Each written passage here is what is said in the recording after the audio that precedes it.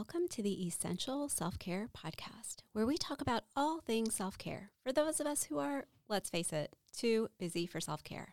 It's time to bring that same compassion that you offer to everyone else in your life to yourself as well. In this podcast, you'll hear real-life stories of how self-care transformed people's lives as they were going through life's storms. You'll learn practical, actionable tools to begin the self-care journey yourself as well. Because like I always say, small changes make a large impact. I'm your host, Dr. Sheetal Ajmani. I'm a physician, best-selling author, and the founder of Radiant Living Institute, where I guide people to get unstuck and learn to live radiantly again. Through my signature program, Reclaim Your Radiance, you'll reclaim your worth, renew your energy, and restore your happiness in your life, career, and relationships. To get started, download your free guidebook, 6 simple yet powerful steps to create your radiant life at radiantlivinginstitute.com. Quick disclaimer before we get started, the information in this podcast is for educational purposes only and is not medical advice. Always seek the advice of your own medical practitioner and or mental health provider about your specific situation.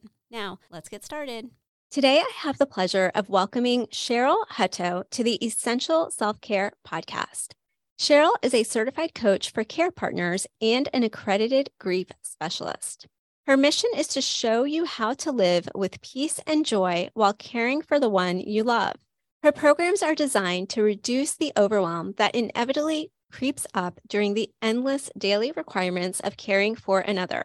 Welcome to the Essential Self-Care Podcast, Cheryl. Thank you so much. Thanks for having me. Yeah, I'm really excited to explore this topic with you today, Cheryl. You know, I was actually a guest recently on another podcast where I was asked to speak about practicing self-care as a caregiver from the perspective of a physician and a coach. And so I'm excited to explore this topic with you today from your perspective as a care partner yourself and also a coach who specifically works with people who find themselves in a similar role. So I thought it would be interesting to get started with this idea of caregiver versus care partner. I know this was a topic that you discussed in a recent newsletter of yours, and I thought this would be an interesting distinction to explore first, because personally, I really had never thought about that distinction myself. And so I thought it was really interesting when I saw that in your recent newsletter, and I think that would be interesting for our listeners as well. So can you tell us a little bit about this distinction between the language around being a caregiver versus a care partner? Well, sure.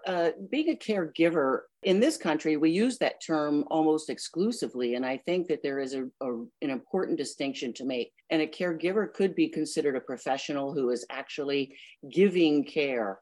Could be a physician or a professional in-home caregiver or somebody in a long-term facility. But a care partner might be a spouse or a daughter or a son caring for a loved one in the home. And just to continue saying in our minds that, we are caregivers sets us up to have the person feel like they are only receiving and that they have no particular say. They're not your partner in the situation. And also, as the one giving the care, it sets us up to really put ourselves in a role of nothing but giving. So that I think it's a mindset, and it's very interesting and important that we begin to think about the differences. And then, of course, as I mentioned, just in a sort of a blurb, a one-liner in the newsletter that I sent out, was because we are all caring for one another, isn't it an interesting idea to think that we are partnering by deeply listening and negotiating in that caring process, whether we're just people or care partners in a home actively caring for someone we love. I really love that. Thank you so much for taking the time to explain that distinction to us. And, I'm a big believer in the language that we use and the words that we use, and that they are really powerful. And they really do affect kind of our emotions. And as you mentioned, our mindset of how we look at any given situation, and mindset is so powerful, and our perspective is so powerful in how we approach any situation, even the most challenging situation. And so I really like this idea of thinking about it more as a care partner. And, there's this caregiver burnout is a very real thing, right? And When I hear you explain this distinction between thinking of yourself as a caregiver versus a care partner, one of the things that comes to me when I hear caregiver in that context, and when I'm looking at both of these phrases together, as something that you can almost start to feel like you're carrying a lot of weight on your own shoulders, that perhaps feeling that it's your sole responsibility to give care to your loved one, right? When you think of it as a partnership, and I've spoken with other people who have been in a similar role, parents caring for their children who have been sick or in similar roles as such as that. And what I always hear is that there's this aspect where they also have received so much joy and beauty through the experience. And so realizing that maybe this isn't the ideal situation, maybe this isn't a situation that you would have ever thought to find yourself in, but that there really is this give and receive. There really can be this beauty within that process and that journey, and beginning to shift just the words and the terminology that you begin to use around it could be such a powerful part of the process. I couldn't agree more. And you made a really interesting point about the giving, and the burnout that is entailed in all of that. And I think that part of that is because how much can we give, right? Before we begin to feel so depleted or trapped or frustrated or angry. Whereas it's, if we're caring for somebody who, as an example, has dementia, they always have something to give, even right up until the very end. And we can engage them and bring them in. And it takes some practice, absolutely. Sometimes we get into a rut where we think, I've got so much to do and the list is so long, I'm just going to get this done. And you go over there and sit down until I'm ready for you. And it really can lead to a lot of, you're right, burnout. Absolutely. Yeah. And so how do you, for someone who is in that situation, like you just explained, if someone's kind of just deep in the thick of it and like, but I do have this really long list of things to do, and I do need to take care of all of this. How do you suggest that someone begin to approach caring for themselves so that they either A, avoid going into burnout, caregiver burnout, or B, start to get themselves unstuck from that place of burnout? Right. Well, this idea of partnering is one thing, but you're right. I mean, it's really difficult because the list is long. So it's interesting that you asked that, because at the top of my list I was thinking before our conversation, what could I say? And I think one of the biggest things that I could say to anybody is to slow down, both inwardly and externally. And that entails a practice. When we get into just a mouse on a wheel, whatever you call that, we lose touch, and we lose touch with ourselves, and we lose touch that, we are important. And one of the things about people who are caring for others in terms of their own self-care, they don't really believe that they are worthy. It's just run. And somehow we need to take something off the list. And the more we do, it's ironically, the less important some of those things become. So deep breathing is one thing, of course, but we need so desperately throughout our culture to develop a sense of compassion and self-love for ourselves. And most people just really don't even really understand what that means. Yeah, I agree with you completely.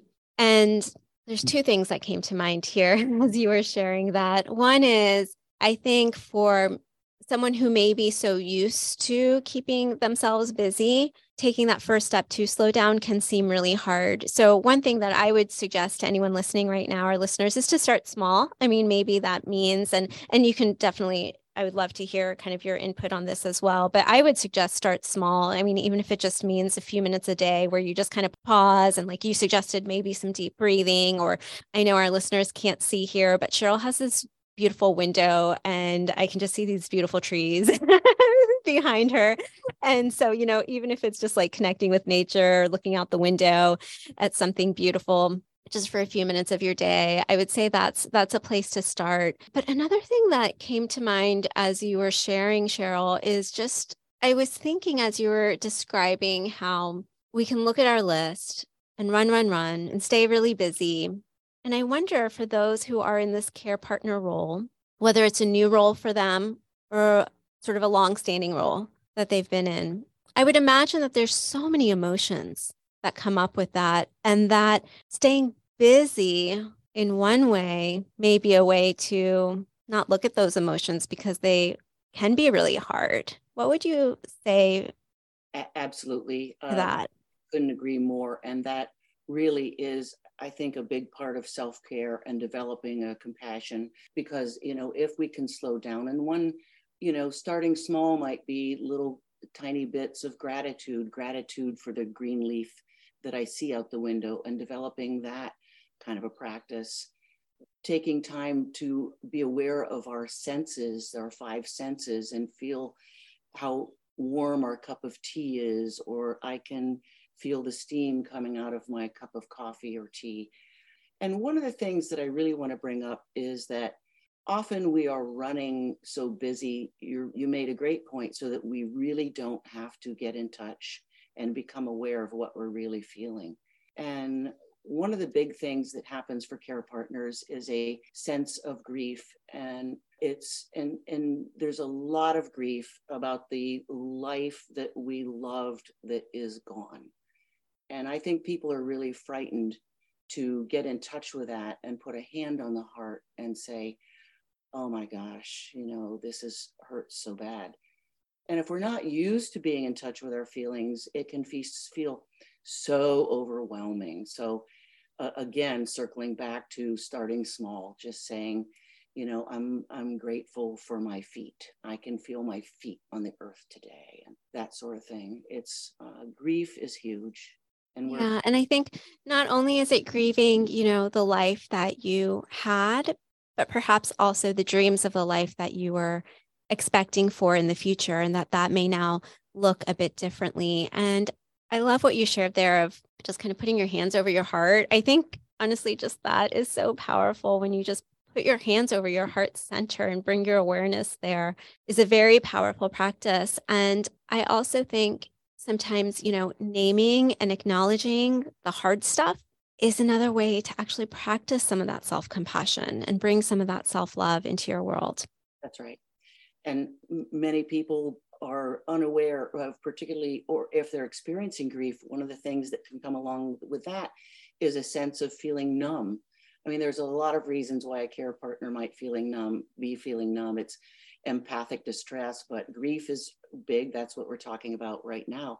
So if you can't get in touch with what you're feeling, a good idea, just put a hand on the heart and just give it time. Ask your heart what needs the most attention right now.